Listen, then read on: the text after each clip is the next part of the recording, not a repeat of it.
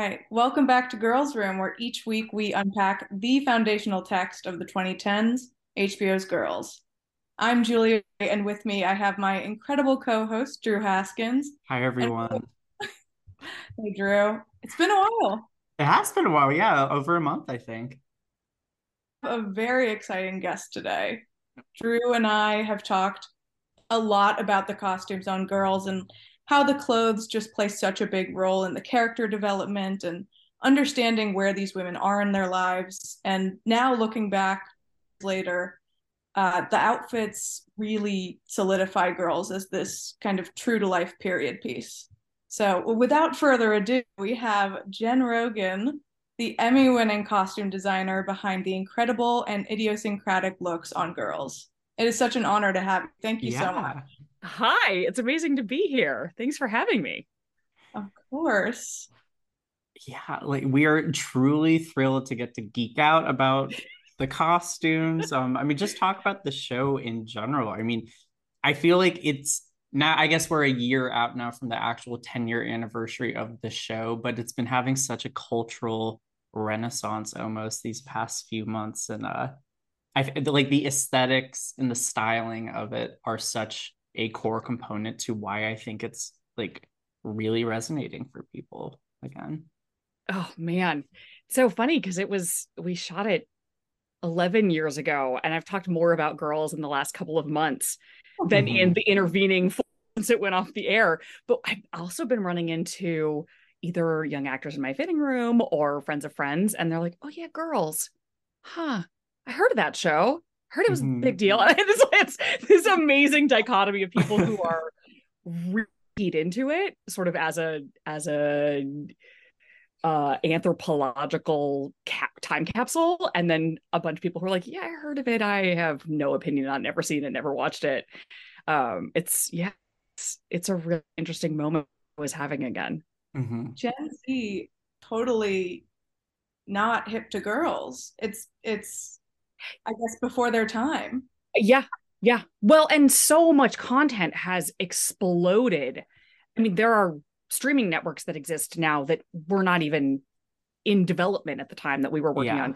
HBO was just starting to engage with social media, and I found that out because Lena had joined Twitter as we were prepping season 2, and Mhm. everyone was watching her Twitter numbers sort of go up exponentially as she started tweeting about the show, because season 1 was premiering as we were going into prep season 2. So that was a whole new landscape, especially for people like me behind the scenes, where social media had never been a factor in engaging directly with an audience in a way that a show was publicized, in affecting a level of immediacy that Mhm. I'm still not used to. Everything I work on takes at least a year to come out. So in my head, it's old news because I'm usually working on something else. I don't know if it's an occupational hazard or not, but my memory has let go of all of those things. So, huge apologies if I forget some of the real nitty gritty. Oh no, it's Because it's, totally. yeah, it feels like forever ago, but also in a lot of ways, it feels like yesterday. I feel like Gen Z, even if they're not necessarily clued in on girls, are really engaging with costume design writ large as a medium these days. Like TikTok, Euphoria obviously gets a lot of real estate, like on mood boards. And more recently, people were really talking about the White Lotus costuming with like Haley Lou Richardson's character as sort of this like avatar for explicitly TikTok inspired fits, for lack of a better word. And I mean, that's an appropriate word. yeah, Absolutely. Yeah, I'm a huge White Lotus fan. So I was watching some of that discussion happen. And my takeaway was, what a testament to the power of costume design. And I think you're yeah. right. I think that people are starting to acknowledge, though there was a moment where there were a couple pieces that went out at the end of the year that celebrated costume design, but didn't actually acknowledge that they were costumes. Mm-hmm. So that was frustrating from a bystander, as a bystander watching that discussion happen, because costume design does have it, I think, has a huge impact, even if it's not explicit. All of those clothes are telling something about the characters, whether it's Euphoria or White Lotus or even something that's not necessarily fashion driven, or that's supposed to be about character looks. Those clothes are all telling you something. They're all conveying information. You know, what this person does for a job. If like even like Chicago Fire, Chicago PD, they have huge volumes of costumes. They're not flashy. They may not necessarily be quote unquote iconic or fun to talk about, but all of those clothes are giving you information about the story, about the characters, about what they do. You know, uniforms tell you exactly what a character is, what they do, who they are, how they function. And then the fun of that is finding out whether or not that uniform is hiding something or is a front for something. That's what Orange is the New Black was all about, which was a huge uniform show. And I spent a year explaining that there was a costume designer behind that show. Yeah. Where, you know, girls, everyone was like, oh my God, these clothes are amazing, which was shocking. First of all, they were so many of those clothes were from the thrift store. So many. Like, okay. I can't even tell you. And the rest of them were discount because, you know, the girls had no money. The show, we didn't know if it was going to be a hit or even land an audience when we were making the first season. So we sort of went where the girls would really go to shop. So much thrifting, you know, high street. And then where we could, we'd layer in some Century 21 RIP. Yeah. So yeah, I think you're right that costume design is sort of having a moment in a really good way, in a way that's really enhancing stories and in a way that audiences are connecting to and tracking and talk, which is insanely gratifying from my seat. Yeah. So I guess going back to girls specifically, how does it feel looking back on those choices that you made as a designer on the show and like where it kind of sits within that cultural era? Oh, wow. That's a challenge question. It's funny because I haven't gone back and rewatched the show. But whenever someone tells me that they're watching it, I always ask them, does it hold up? Does it look ridiculous? Because it is now it's a period show. It is the moment 2010 took off with thrift clothing being a means of self-expression that I used. Street style was becoming a thing for the very first time because of social media. I had access to all of these images that I wouldn't necessarily have images of right away. You know, I could look at looks outside the shows at New York Fashion Week. I could look at other international fashion weeks and pull inspiration and pull elements of that into dressing Jessa, into, you know, what do young professionals look like when we were dressing Marnie? Like that was something we hadn't had before, is that depth and breadth of digital inspiration. And so for me, it's a little bit more looking at the mechanics of designing a show like that and how much things have changed and how much instant access we all of a sudden had, and the way that the show connected with an audience sort of viscerally and immediately was something that we hadn't had before. So for me, it's tough to look at the design choices because they were all about character. Like some of the ugliest clothes you've ever seen on screen were on that show. Very much on purpose. You know what I mean? How do you convey that someone is a hot mess? They're making horrible decisions. There may or may not be alcohol involved. They are at a time in their lives where things don't have huge consequences quite yet. I mean, that's a blanket statement, obviously. Like some things do, but you know, being drunk and stupid isn't going to necessarily ruin your life forever. It might. And you sort of see that through the storylines, but how do you reflect that through the clothes? You make some crazy choices because the characters are young and you've got latitude to do that. And then you end up with some truly iconic, truly ugly stuff that adds up to hopefully something, and it sounds like it did, that's really memorable, that really sticks with, you know, the audience that watched it. I mean, it definitely does have a very early 20s kind of feel, like where you have a few big pieces that you're really proud of and want to trot off, but you have no idea how to actually pair them with anything that resembles real style. So like it ends up either a little gaudy, tacky, or just like laundry basket vibes. Like, well, and that where you're in your 20s and you're either really trying hard to follow the rules of what you should look like for the job that you have, and then what you should look like that when you go out with your friends, and what you should look like, or you're railing against that. I'm thinking of sort of Hannah and Marnie in those two moments where at the beginning of that series, Marnie is trying so hard to be what she's supposed to be, to dress how she's supposed to dress. And she's young 20s wearing all of these fitted little sheath dresses from Tahari. Like, who does that now? Nobody does that now. But that's the way that in 2010, young professional women were dressing in New York. I can't speak to outside of New York, where Hannah was like, I don't want to be what anybody tells me I'm supposed to be. I want to do my own thing. I want to have my own vibe, and I'm going to look like the laundry basket exploded on me as I go to work. The Marnie in a purple structured cocktail dress at a Bushwick warehouse party comes to mind. Yep. Completely inappropriate for the moment because you think this is what I'm supposed to wear, and this is the nicest thing I have in the closet, and this might be the biggest night of my life. And it's literally the worst thing you could possibly wear. All four of the girls in that episode were specifically heightened to reflect exactly that. Like, Marnie's dressed, she thinks she's supposed to dress for a cool party, and Shoshana loses her sequin skirt halfway through the episode and runs around in her. Yeah, that episode was really fun. It was really fun to shoot. No, the outfit from that episode I always think about is Jess's look, like the kind of brocade Crazy kimono. feathers. Like it's like Galliano a little bit, but very like kind of what you can get from the basement. Yeah. Yep. There was a moment I went to the Met for one of the big costume exhibits. Sorry about the dogs barking, y'all. Work from home. I went to one of the big costumes a couple years ago, and there was a moment I walked around the corner and there was a dress with shoulder feathers just standing there. And I was like, wow, yeah, weird.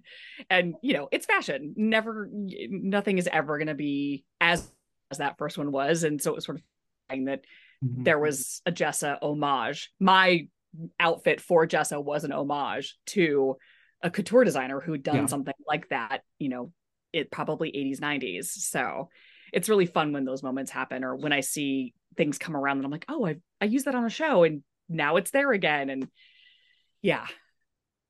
So you mentioned thrifting earlier as a big reference point. And I mean, you also briefly touched on social media a little bit too. Like, what were some of your main other reference points, and like how much actually did like social media factor in how you styled each of the girls specifically? Well, the first couple seasons, because social media was just becoming the place where everyone was exchanging ideas. And I actually didn't even join Instagram until a couple years after that. One of the girls on Orange actually was like, no, you'll love it. That's where all the inspiration is. You'll love it. And so I ended up joining. But there was definitely, I think Man Repeller was getting off the ground. Yeah. In those middle seasons. So there was a lot of inspiration there because it wasn't super polished at that point. It was still pretty, ground up. I don't know if Leander even had writers at that point. Like, that was getting off the ground. Vogue and Elle had just started doing street style. I mean, now we call them carousels, but they were street style slideshows at that point. So the later seasons, I do remember we're looking at some of those. And like when Shoshana went to Tokyo, that was when we really leveraged social media and digital fashion media in order to get images of what people were doing on the streets of Japan, not from, the streets of Williamsburg. So that was really fun, but so much of it was just people watching through Brooklyn. The show was set in Brooklyn. We shot in Long Island City. I live in Brooklyn. I've lived in Brooklyn for longer than Girls was on the air. And so a lot of it was people watching, and we had a lot of young cast. And, I would turn around and ask my team, like, where's everybody going? And I don't even think House of Yes was a thing yet. It had started to become a thing towards the later seasons. But, I would ask the PAs on my team, where is the party this time? And it was Williamsburg. Now it's Bushwick. Like, Brooklyn keeps expanding. And I think the girls sort of would be on that trajectory if they were still roaming around screens today. But yeah, social media was interesting because it was out there. I wasn't personally on it yet, but we were using it to the extent we could access it. But at the same time, the girls weren't that polished. So there was a lot of trying to pull it back from looking too styled, from looking costume designed, until we started encountering characters that were a bit further in their careers, a bit more professional, or a little bit more. I mean, no one was ever really that fashion forward on the show until we got to Jenn Alliance, and then we had Jenn Alliance on the show. Yeah. So there you go. I feel like it was a big moment in 2012 for like indie music and blogs. Like the internet looked different, and like pop feminism, all the different kind of conversations that were happening. Oh, 1000%. Everyone had digital newsletters at that point instead of having, I don't know, instead of having feeds. It's crazy how much has changed in 10, 11, 12 years.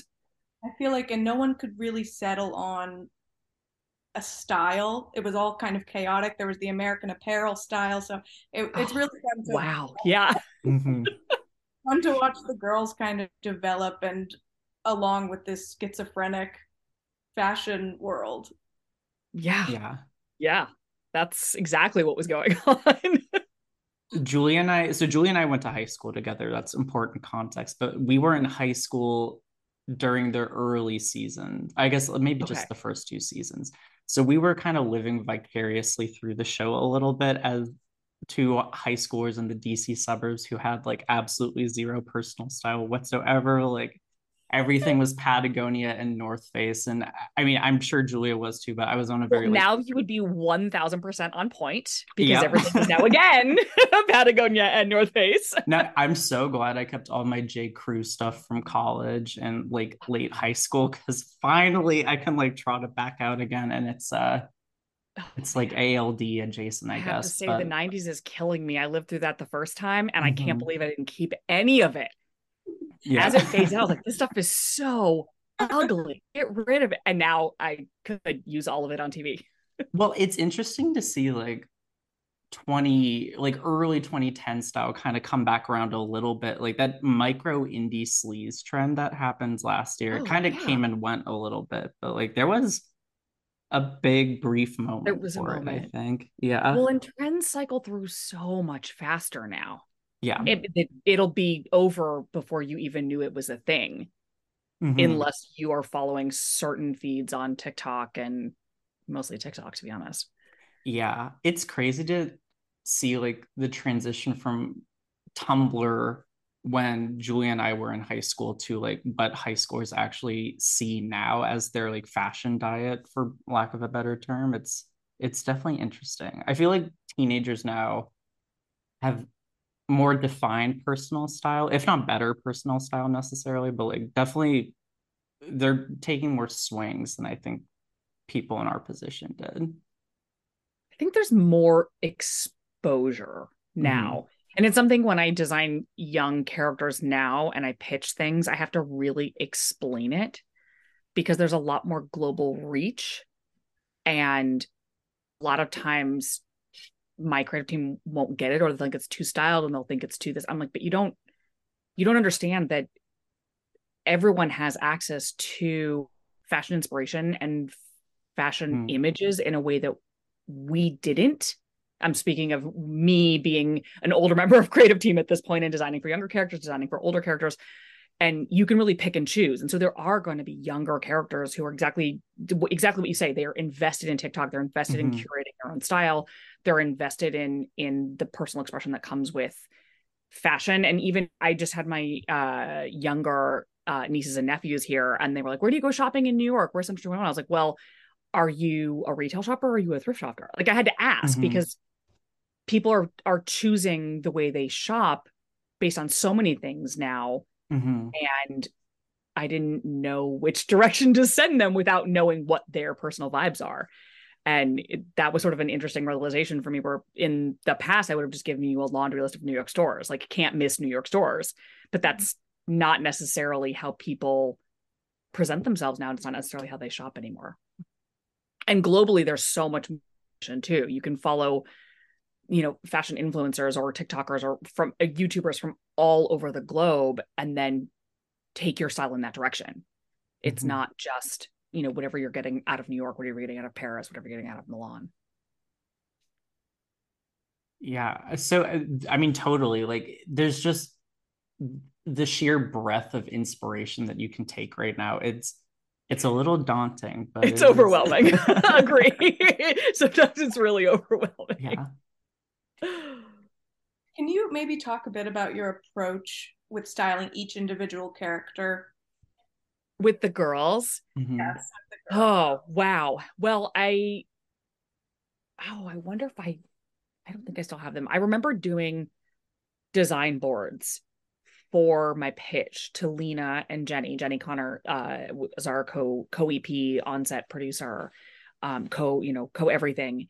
And Hannah's was very much vintage. Hannah's style was very much vintage inspired, sort Mm-hmm. of keying into her dreams of being a writer and not necessarily being interested in fashion as a medium. She's more interested in writing. She's interested in self-expression, in trying to be serious. And it at the time was young enough as a character that I don't know that Hannah ever realized that you can leverage fashion, you can leverage clothing to be part of that. And it's not right for everyone. And that's just something that was specific about Hannah. And so it was very 70s driven, the inspiration board, lots of mustard and tea and avocado. And it sort of sat with her apartment. Full disclosure, I didn't do the pilot, so I had a huge advantage coming into the series and being able to see the world that had been set up. Mm-hmm. And there were a lot of things that changed. But I also knew that Hannah lived in sort of a hodgepodge of an apartment. And that was insanely helpful for creating a hodgepodge of a closet as well. And, everything was thrifted in terms of furniture and strange off colors. But she also liked that. Like Mm-hmm.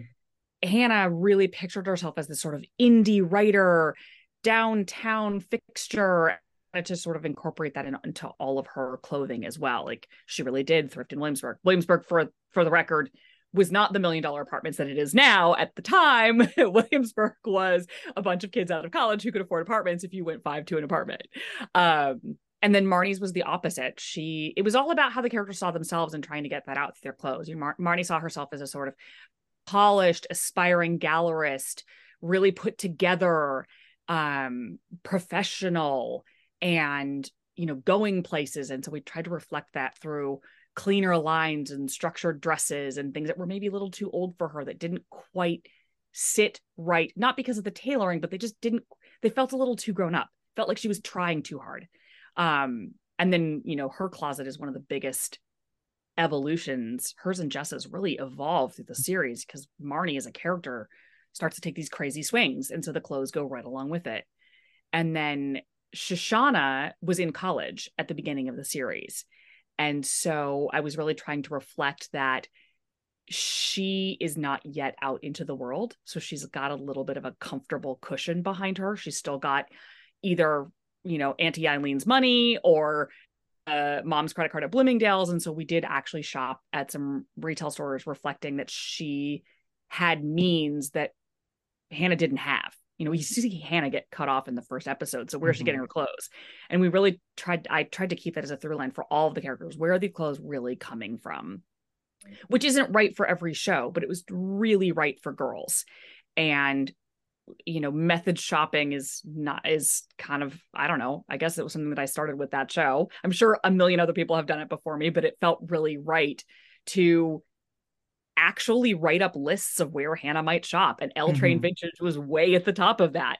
And actually write a list of where Marnie might shop. And Century 21 was up there, as well as Bloomingdale's, as well as the Ely Tahari outlet.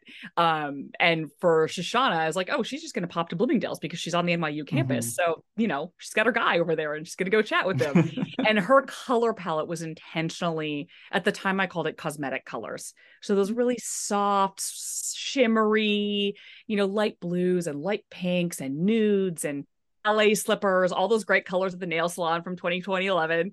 And that was really to help set Shoshana apart as a young character who was really invested in femininity, but also had her mood boards and her vision boards, and was really curating a life for herself. So her wardrobe was a little bit more curated and specifically feminine, and leveraging some of the great brands that were hitting that spot at the time. Like Shoshana was a brand we actually used on Shoshana, and Z and I used to giggle about it all the time.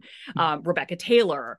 It was before Zimmerman sort of came in and took over, and then went into the, I'm going to forget whatever micro trend it was. But at the time there was this sort of fiercely feminine thing that was happening, and it was great for Shoshana, and I leveraged that to dress her. And then Jessa, who knows?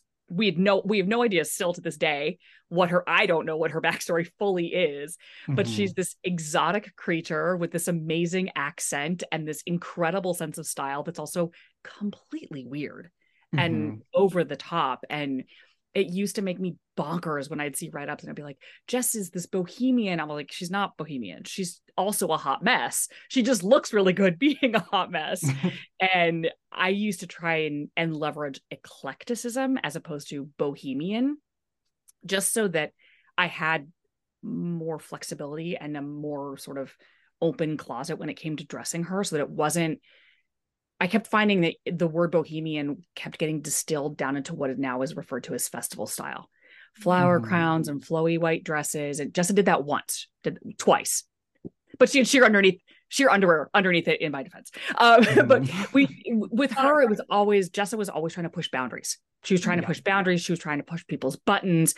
She didn't really care what people thought of her, but she really cared that she looked effortless doing it. And that's kind of where we wanted to keep her fashion. So she was wearing things that were totally impractical for the jobs that she was doing, floor length dresses to go babysitting, giant feather shoulder pieces to go to a loft party where people are getting into fights. Like that was always the through line of her wardrobe is it a little bit over the top? Is it a little bit outlandish? Is it a little bit inappropriate? So that's kind of where they all started. And those were sort of the mood boards for each of them, all the images that I could find to back that up. And I did images for Hannah's parents, the guys. Ray was definitely up there. Charlie, I remember doing a board for. I feel like Charlie would be extremely well suited for the current menswear moment. Like his style is so like current, like M. Leon Dore, like all that. Like he'd really fit in well, I think, with kind of like this kind of like normcore like dad moment that he was he was kind of doing that before it was Very Uniqlo at the time when his budget was Uniqlo. I think we used a ton of Uniqlo on him, to be honest, because it was great little button front shirts that weren't super stuffy. Oh wait, Julia, go on. You first. Well, one of my favorite fashion transformations for any character across the show is Hannah's dad once he comes out of the closet and starts dressing like a middle-aged gay guy. Like it's funny, but it's also like bittersweet too, just to kind of like he's trying on a lot of hats, like metaphorically, not literally, but like it's sweet to see it, but also very funny because they're so ostentatious compared to what he was wearing before. Yeah, and that was 100% intentional. And it may not have been hats, but he was metaphorically trying on a bunch of polo shirts, that's for sure. Yeah. And we switched him to white jeans and was like, whoa, what is going on? And cowboy boots. Some of that was scripted, which was amazing because then there was something to jump off from.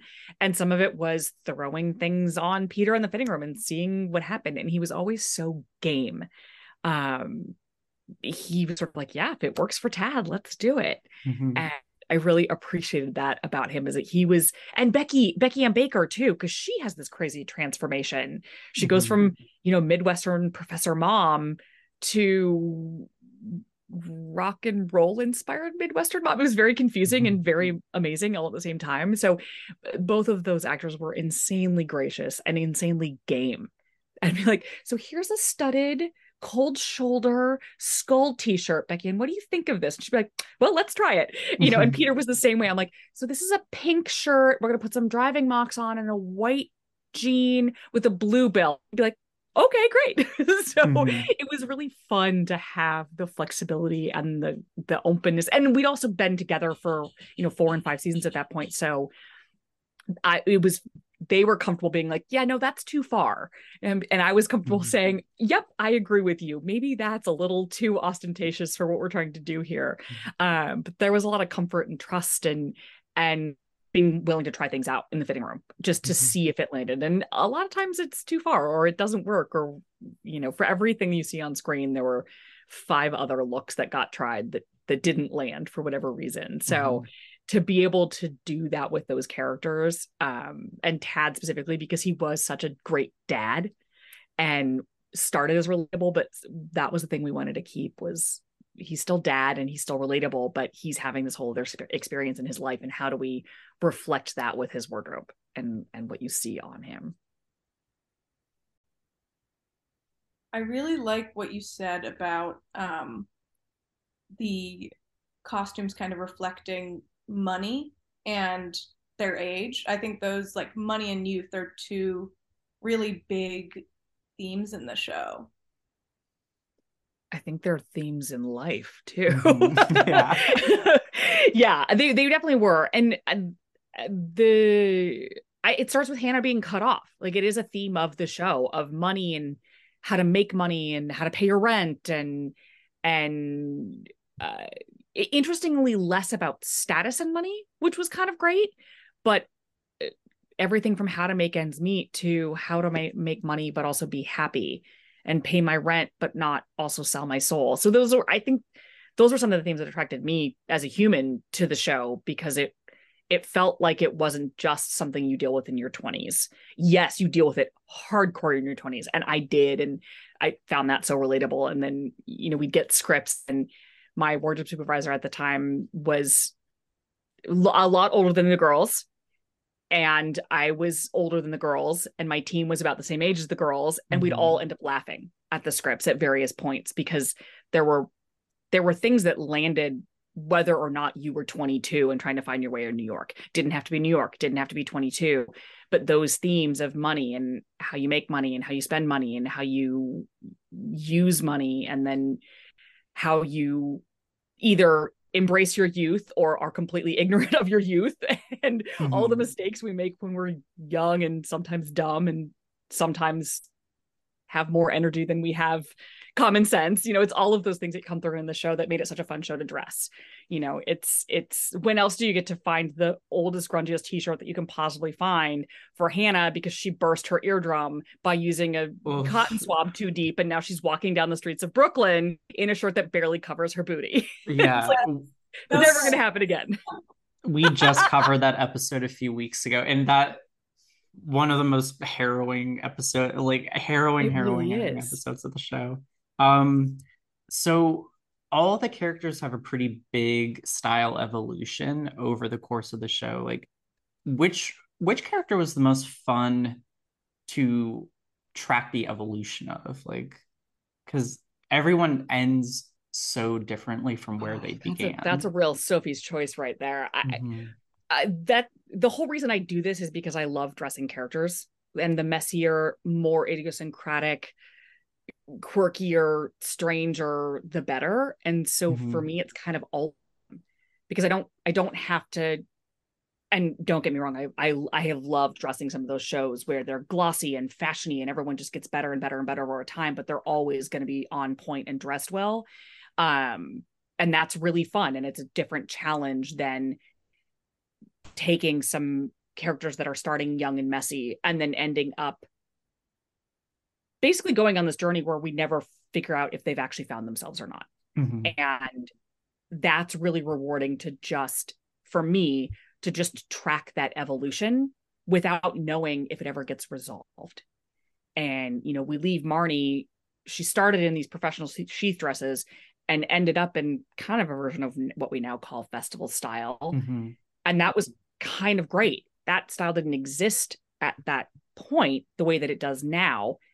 But Marnie was really trying to find herself, and she was willing to, later in the series, take some risks that, you know, Allison and I would be in the fitting room and we'd be laughing because both of us were like, this is so dumb. This clothing is so dumb. And yet it's so perfect for where Marnie is right now, because she's trying so hard, and she's trying so hard to be, you know, hip and cool in Brooklyn, and it's kind of landing just like that. Yeah. She's not really hip or cool, but at least she's trying to be herself for the first time in the whole series, where Jessa sort of goes the opposite way. She starts this like crazy, over the top, ostentatious distraction of a closet, and then ends up sort of distilling things and getting a little less over the top. But you never really know where Jessa lands. And that's kind of great to be able to keep dressing that, where she goes through rehab and she's in literally jean shorts and a Wu-Tang shirt. Like, she, I think, is probably the most in touch with using clothing as a way to express herself, Jessa the character. And so to be able to dress that kind of character that really understands the language of clothes is equally gratifying, even though at no point did we joke about how dumb the clothes were in our fitting, because they were just all over the place. Her clothes to me are the only ones that don't seem dated as much. Like I feel like well, no, I mean this in more of like a lesson, like, oh, they're like tired and out of fashion, and more like stuck in time. Like, you can I know what you mean. Yeah, you can really see like Shoshana's whole like, yeah, like the Bloomingdale's aesthetic, but she still has all of her Juicy Couture and Uggs from high school. Like, Hannah's like the 70s like shorteralls, all those are very like kind of like adult playwear, which was like such a thing back then too. It like, was, yeah. And now you can't find a romper anywhere. tried Yeah. to dress characters, and you can't find one. And that's okay with me. I'm okay with that. Yeah. But yeah, Hannah's look was very much of that moment. Very much of that moment. But yeah, I think because we weren't trying to make Jessa appear like she wasn't tapped into that as a character. She wasn't tapped into what was going on in fashion at all. Not that any of them were. And I said it at the time, and I'll say it again now, that it's very dangerous from where I sit to try to have a show that's following trend. Yeah. Because there's so much time between when you shoot an episode and when it shows up on screen. And so it ends up being really dangerous. Like, this year, my whole mantra has been no Crocs, no Crocs, no Crocs, no Crocs. Because by the time whatever I know I can't. By the time whatever I'm working on airs, that trend will be gone. Yeah. And it's going to timestamp the show in a way that isn't necessarily helpful for characters. And it was something that we did with girls. Like, there were some major trends at the time that would have been really appropriate for the character, and the character would have worn those things. But I didn't want to timestamp it as, April of 2011. Like, there was a whole Bass moment where Bass loafers came back around again, and everyone was wearing Bass loafers. And I kept telling my team, my team was like me and my ACD, my assistant costume designer who was shopping. I was like, we can't do the Bass loafers. We did a couple. We did a couple of Rachel Antonoff for Bass collab, but other than that, we really tried to sidestep some of those really key moments that we've all forgotten about, but at the time were insanely salient and really would have been appropriate for a character. But I was just worried that by the time the show aired, 9 months later, 7 months later, depending on the schedule, those trends would really cement it in a period in time that wasn't real and wasn't right. And I still do that. I'm a little wary of things that are, Crocs being an example. But the Fila Disturber sneaker from a couple of years ago, I had actors who were requesting it. I was like, here's why I will bring it into the fitting room, and here's why I'm going to tell you I really don't want to use it, because it's going to really cement us into May of 2019. And that's not what this show is about. And, things like that. Yeah. So that is such a direct hit to me. Like, I bought those shoes. I'm sorry. No, it's okay. I bought those shoes 2 months after it was like hot to buy those shoes. And like, I had like a 3-month window in which they were like okay to wear, and then never again. No shade. No shade. I worked with the character that we did end up using them because it was a totally appropriate thing to do. Yeah. And here's my thing. I dress characters that are all over the map. So I'm not super judgy about fashion, except for a couple of very small things that I will not confess to in this moment because I don't want anyone to hold them against me. But when it comes to trends for TV, it's something we actually thought a lot about with girls. And more within my own department, because the show was never supposed to be fashion driven. It was never supposed to be trend driven. But given that they were young characters who would have been at least influenced by whoever was walking down the street next to them in Brooklyn, I wanted to be careful with some of those really specific trends that would have been dialed into a couple months of the early 2010s, where the bigger themes like Hannah's thrifted wardrobe were so right for character that kind of doesn't matter. And yeah, now she looks like a time capsule, but so did I in my photos from when I was in college. So that's appropriate for her. Definitely. What were some of your most favorite or most memorable girls' costumes? The plastic dress, immediately, hands down. A lot of them are ones that I made for the show. So the plastic dress I actually made. Like, I riveted it together. I did the whole thing. I had some insanely talented tailors who worked on the show with me, so I didn't necessarily make a lot of the things. The Marnie's red dress, that was supposed to be a Bob Mackie original, but it couldn't be because it couldn't be vintage because she fell in the Central Park pond. So that was an original that I designed and we made for her, and then we painted it. We built 3, maybe 4. This is where my memory gets a little faulty. We painted the bottom to look muddy and wet because, as you know, we shoot everything in whatever order the locations allow. So we ended up shooting her coming out of Charlie's loft on a completely different day than she was actually in the water. And I'm pretty sure the water was shot in a pool in Chelsea. So we painted one of those dresses so that it would look like she was wet, muddy, and miserable, but the miserable was the acting and the dress was actually dry. Oh, wow. Okay. The fruit bustier, because that was scripted, but where do you go buy one of those?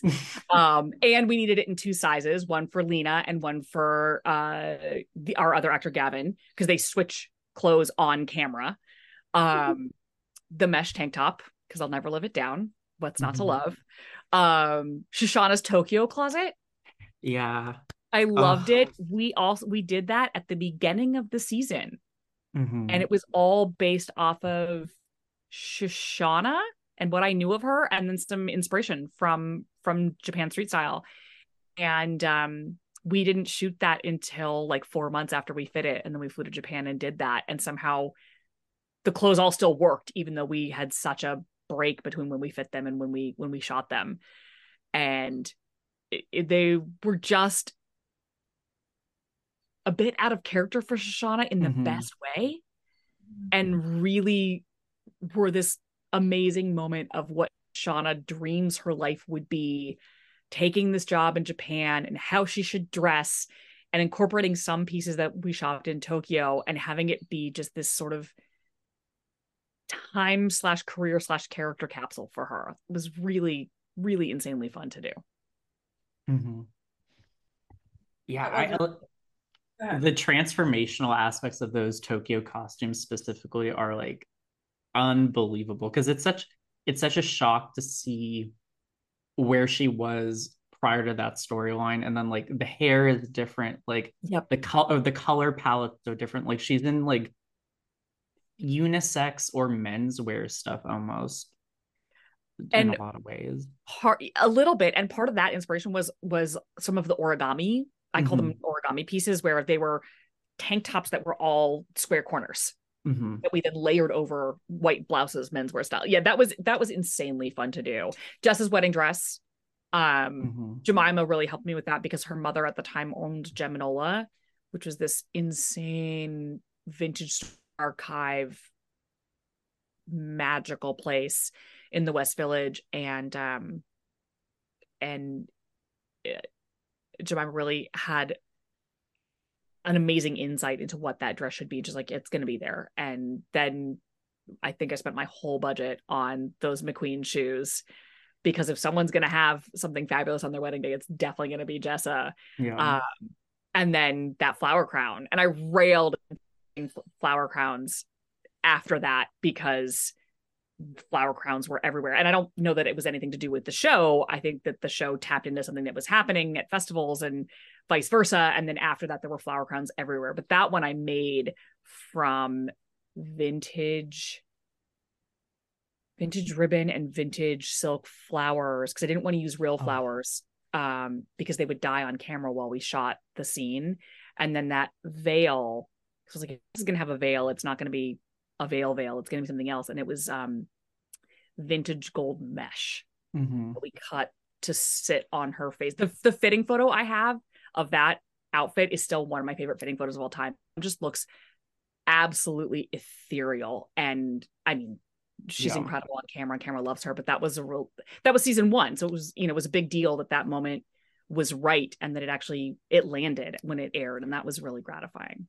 And to this day, when you go back and watch that episode, like, it is so tired to be like, oh, flower crowns are, dated, like kind of tacky festival wear now, but like it looks so cool and chic in context with everything. Yeah. Like it's a perfect use of that sort of accessory. Oh, that makes me so happy to hear that. We did it again. We repeated ourselves. I say we because I'm always thinking of, Lena and Jenny and having discussions with our directors. And when Marnie got married, Marnie had a real flower crown. What a bitch. Oh my God. It was so beautiful. It was so beautiful.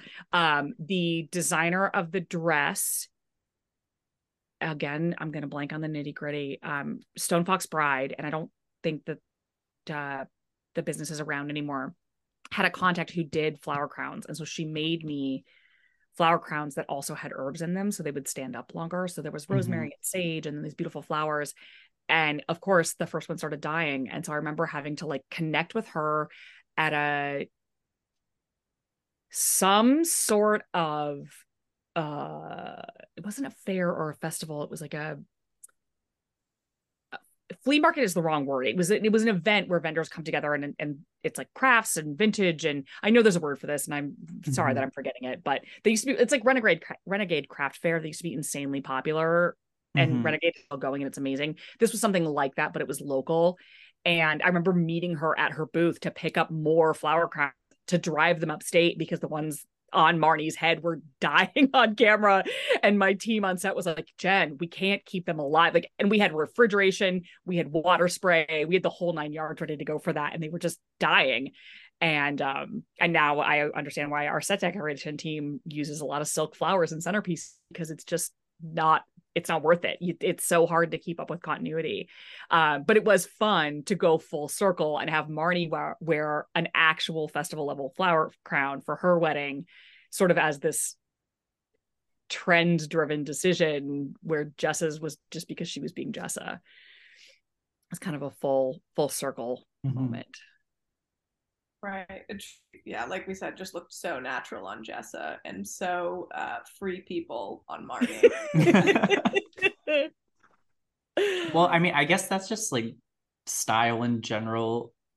So much of it is owning what you wear. Yeah, and I mean, passage of time, but like you have to, God, sorry, I sound like Tim Gunn, but you have to like sell the garment a little bit. Like you actually have to have the personality that matches what you're wearing. Otherwise, and that's like the difference between style and costume, I guess. You're 100% right. And it's something I talk a lot in the fitting room, either with my team or with actors, where I'm like, this looks like a costume. This feels like it's wearing you. That's not what we're trying. Every now and then you are trying to do that. You are trying to find something that is stealing the scene. But in most cases, that's not my job. And even when you do huge fashion shows and it's over the top and glamorous, like there's that, and it's an intuitive thing that you really have to collaborate with the actors and my whole thing with with cast members, and I was in Girls, the whole mantra was, well, it's here, you're here, you never know, let's put it on.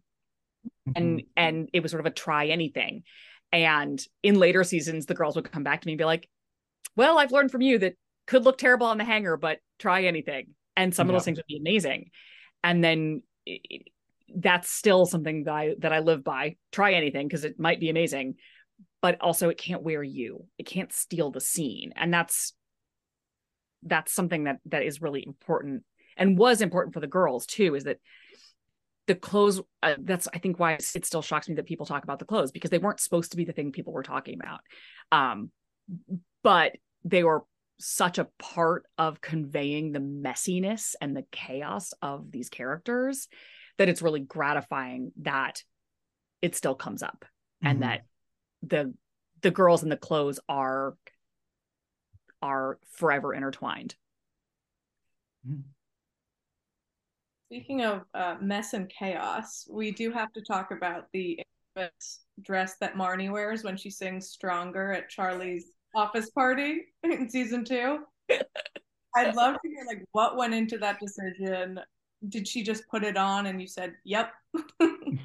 I'm pretty sure it's the blue color block dress, right? Yeah. And she's at Charlie's office It's his party. Celebration. Yeah. She's like trying to get him back almost. And she steals the mic in a really inappropriate gesture of confused love and adoration. Yeah. The stealing the mic thing was a little bit impromptu. Obviously, it wasn't for me. I knew it was coming because it was in the script. But the thinking behind that was, what's the wrong choice? What's the wrong choice for Marnie to be wearing in this moment? She thinks she's going to a work party. Again, she's trying to dress for what she thinks is appropriate for this moment, and then does this thing that's completely out of character, which is why that dress is perfectly, horribly wrong for that moment. Because if she were there as a guest, she'd be the cool girl in the cool dress talking to the CEO of the startup. But then she goes a step or 70,000 steps further and tries to do this thing that's her best effort at being impressive. And it's all wrong. And that was kind of the thinking behind the dress is, this is what you should, but it's really not what you should wear at all for this moment. And also Marnie she's trying to do something that will seem cool, but it's kind of like what you were just talking about with you have to own your style, and you have to find the things that works for you. Marnie was trying to find what worked for her. And so she took this big reach and it ended up looking ridiculous. I don't remember emotionally where that got her, but she looked ridiculous while she was not far, but like I remember they didn't get back together. So I'm guessing. Yeah. that scene is gesture. Kind of the enduring one from the show. Like, even the show hasn't necessarily had its Gen Z moment yet, but that is one that always makes the rounds on TikTok, on Twitter, like, because it's just so spectacularly heart-wrenching, cringe, like earnest. And I mean, Allison Williams is really having such a moment right now too with she's work.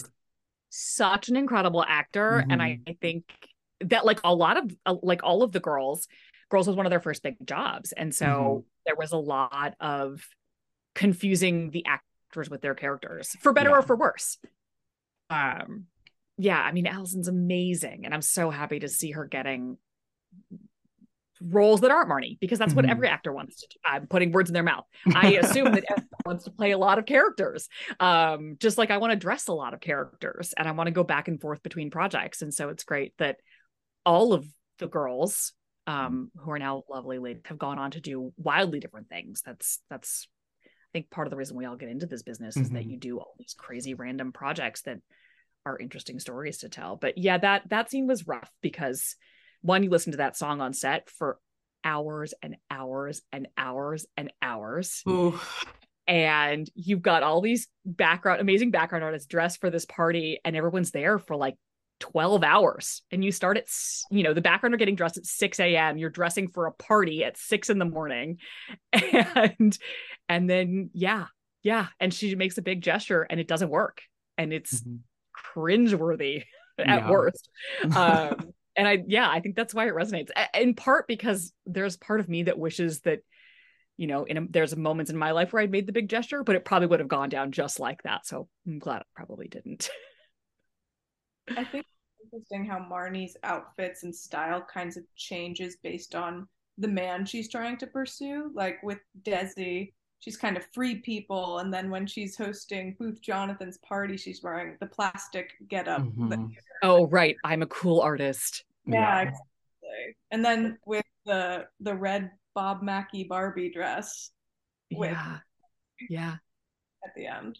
But even that plastic dress is in kind of like the Jackie O, like cinched at the waist, like it could be a 60s party dress very easily. Like, she just feels, it's kind of this like wannabe Tinsley Mortimer social aid vibe a little bit, but just with an edgy twist that just does not suit her at all. That is 1000% what I was. When I got that script, there was a note that Marnie was wearing a plastic dress for a lot of the reasons that you're referencing. You know, she's hosting for Booth. Booth is this crazy artist.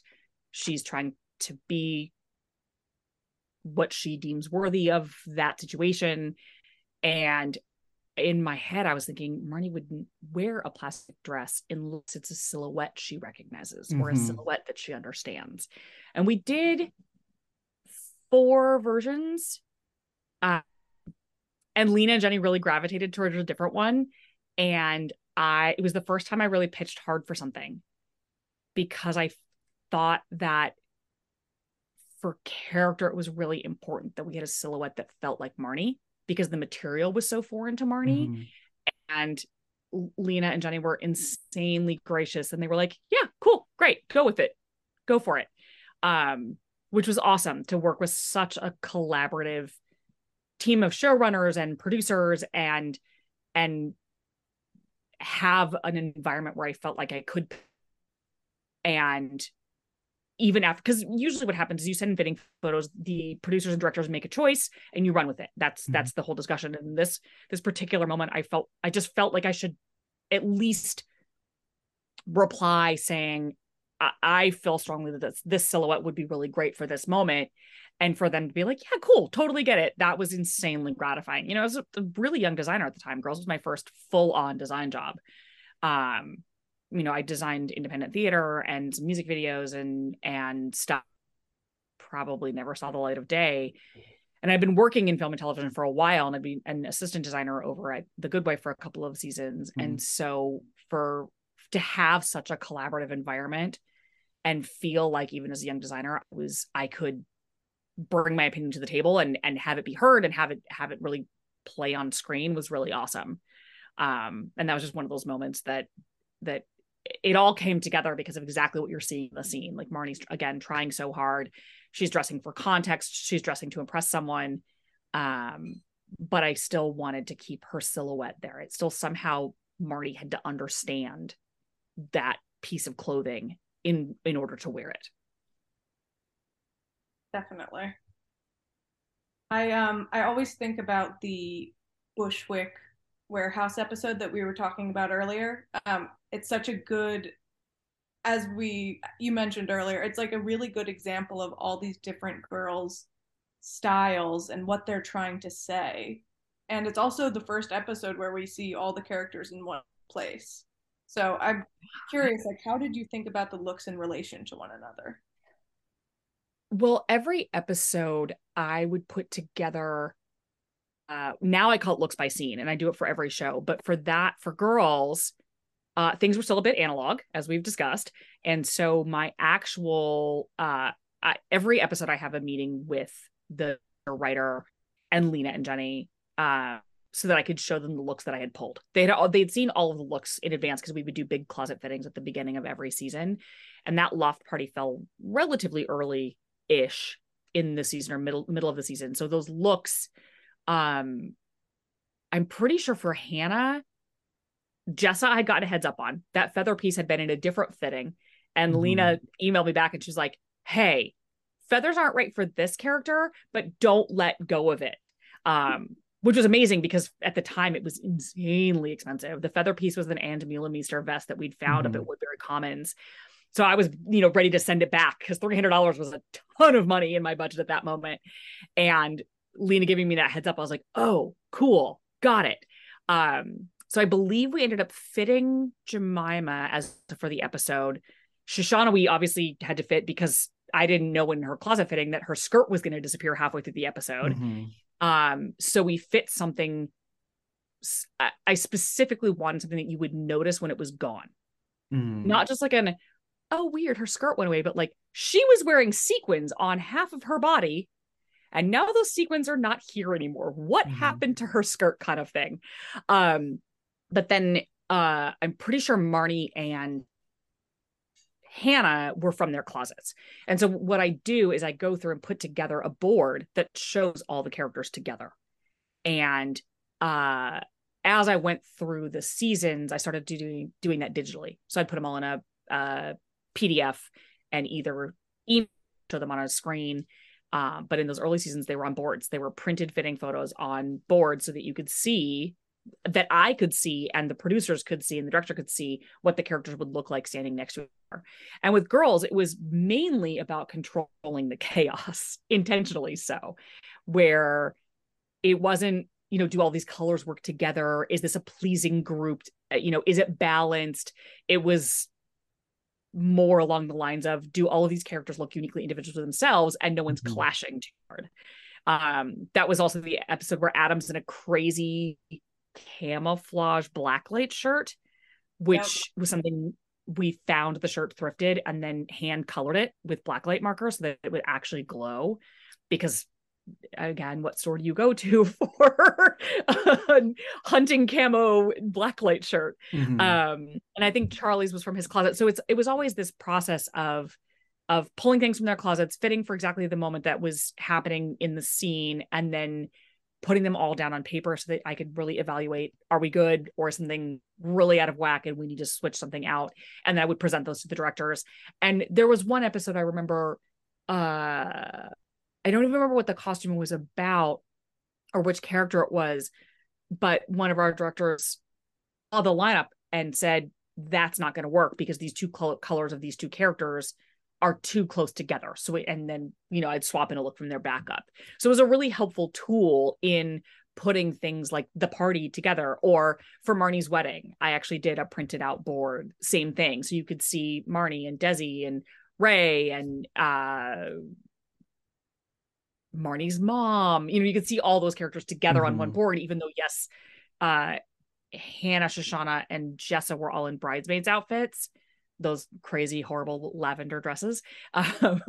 We wanted to see the whole party together so you could see what that would look like. So when we had big scenes, not just the Bushwick Loft party, but big scenes throughout the series, I would do boards or a PDF so you could see everybody together.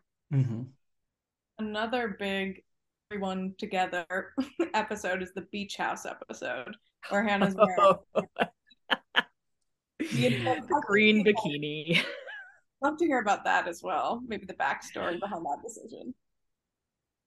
The greenie?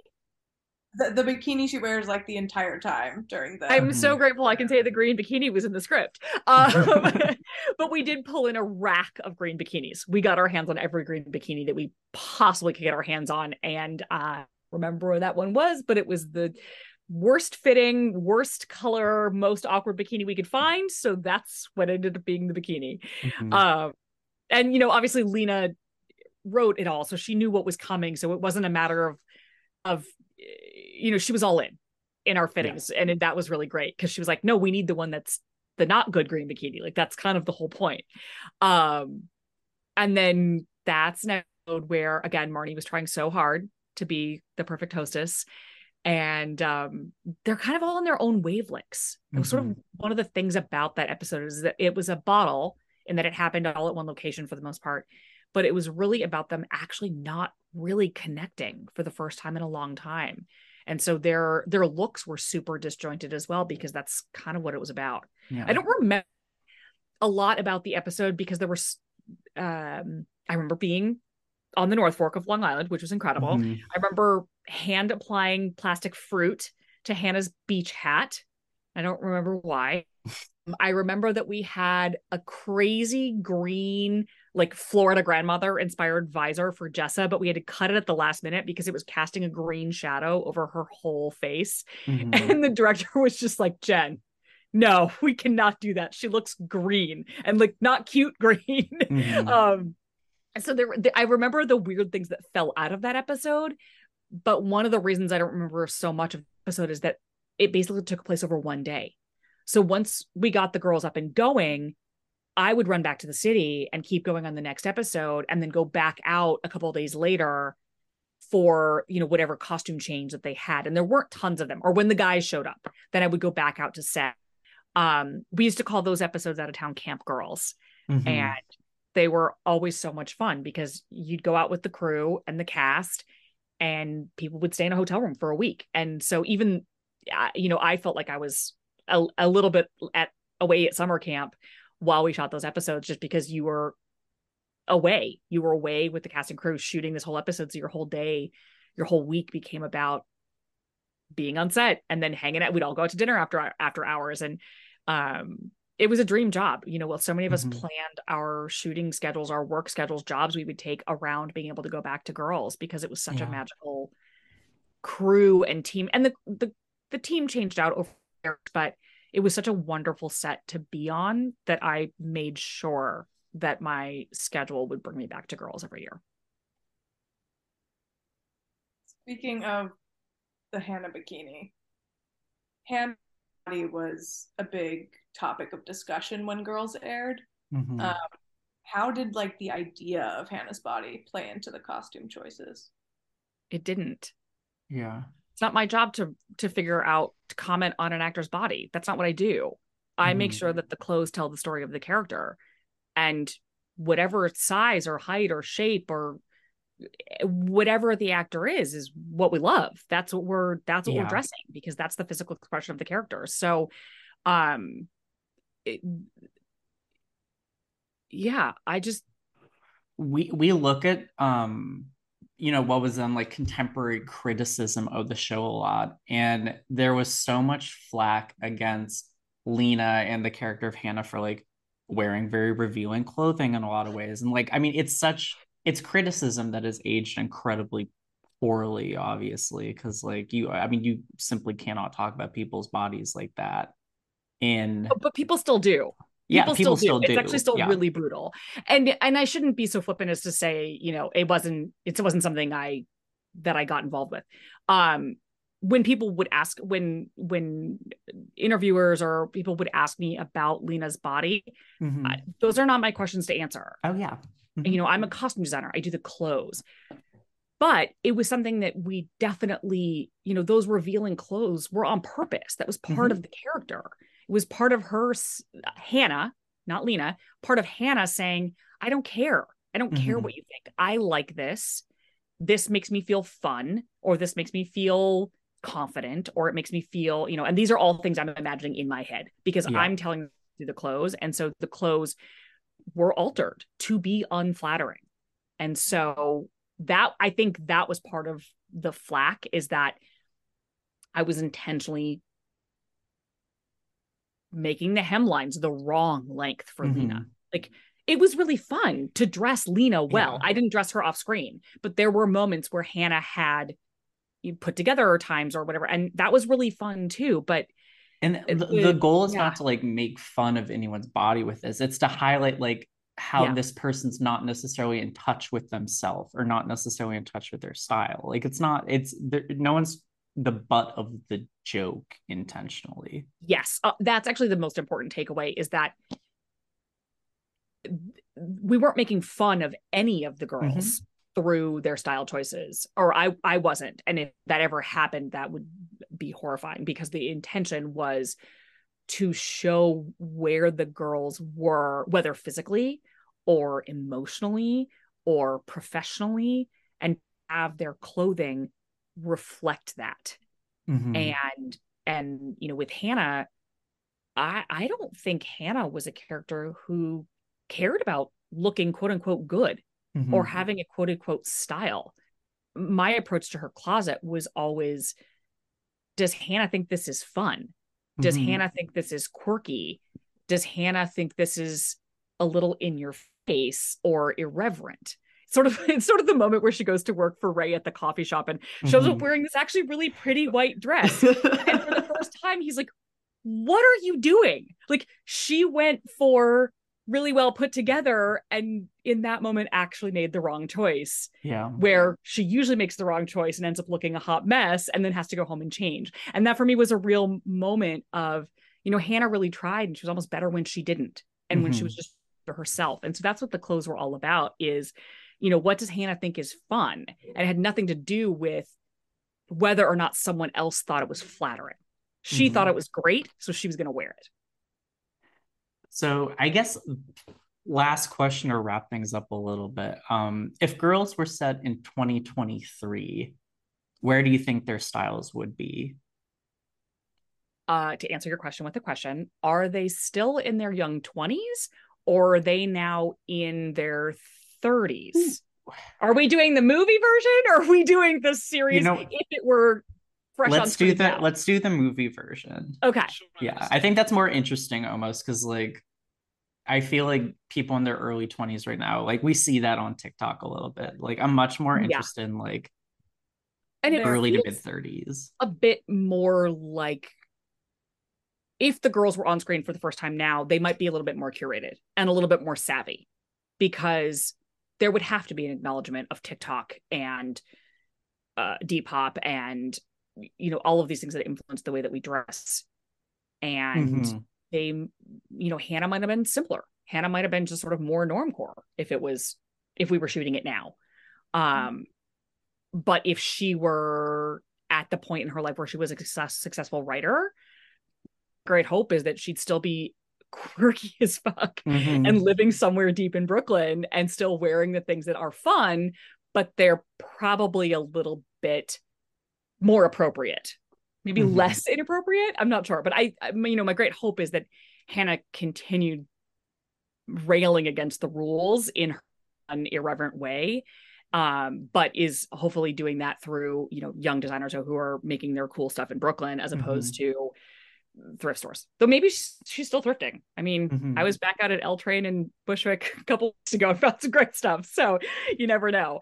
Jess has probably gone through a million evolutions and is potentially back where she started, or for her it really depends on where she landed. Is she still in the US? Is she still trying to track down babysitting jobs? I doubt it. She probably found something that really called to her, and then her style probably settled, and it probably settled along more lines of the great jean shorts and the Wu-Tang shirt, or it's evolved to be whatever we're doing now that is a version of that. But it would still be all about her again, the things that she likes, the things that she gravitates to, and it'd probably still be wildly eclectic. I can't imagine Jess stopped traveling after all of that. Shoshana's probably still super on point. She's probably a lifestyle blogger and doing amazing and looks amazing, and maybe looks like she's in the Knives Out series. That's probably Shoshana.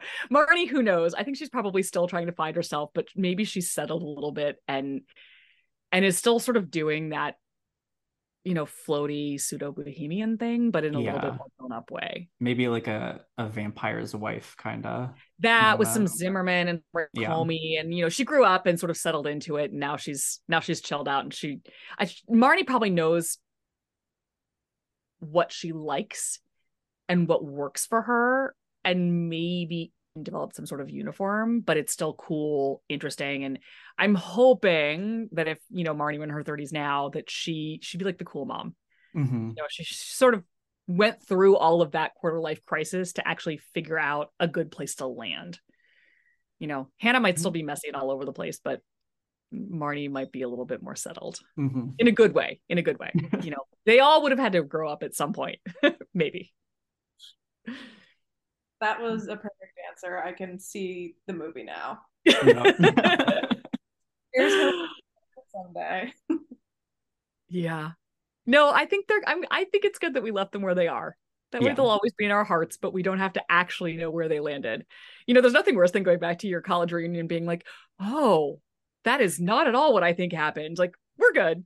Let's just remember them being cool and young and all over the place. Even just like looking through the lens of costume design, like I watched And Just Like That last year, and Sex and the City is obviously such a huge formative show in terms of costume design and how like TV style really spilled out into the real world. And I thought a lot of the costume design for And Just Like That was fairly on point, but some of the evolution that we talked about just now like didn't feel super consistent across every character. But maybe that's just the difference from going from Pat Field to whoever. I don't know who did the reboot. But... Molly did. Molly was on the team for the first season. I haven't actually gotten like that. Knives Out was way up there to get all over that. White Lotus, Lotus. There's so much content. That's been the thing that's been really interesting to watch in the last 4 years, that there's now so much to watch that it's really hard to keep up with it. And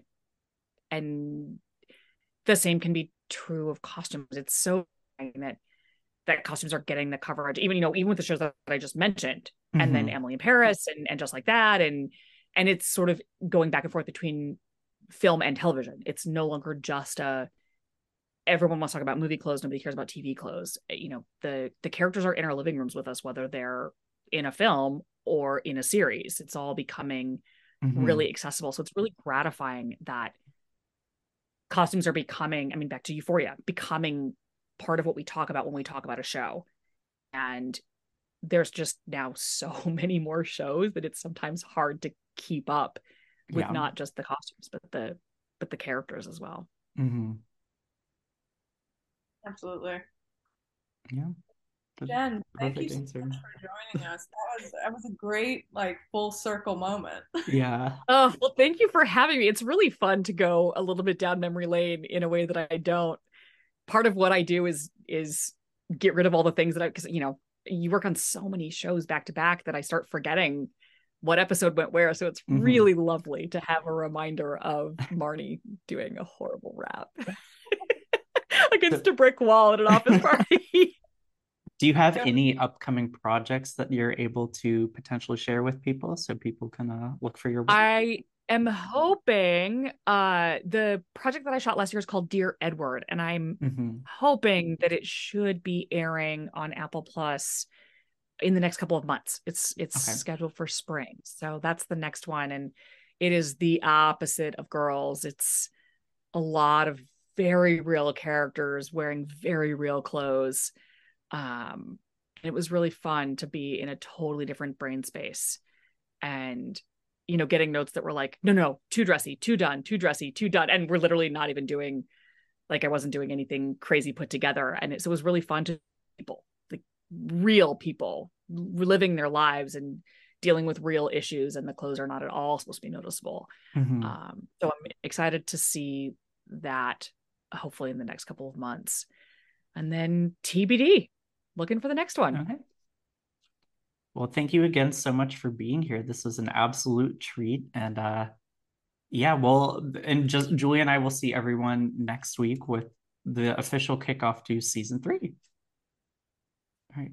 thanks, Jen. Bye. Thank So you. much for having me. Bye. Bye.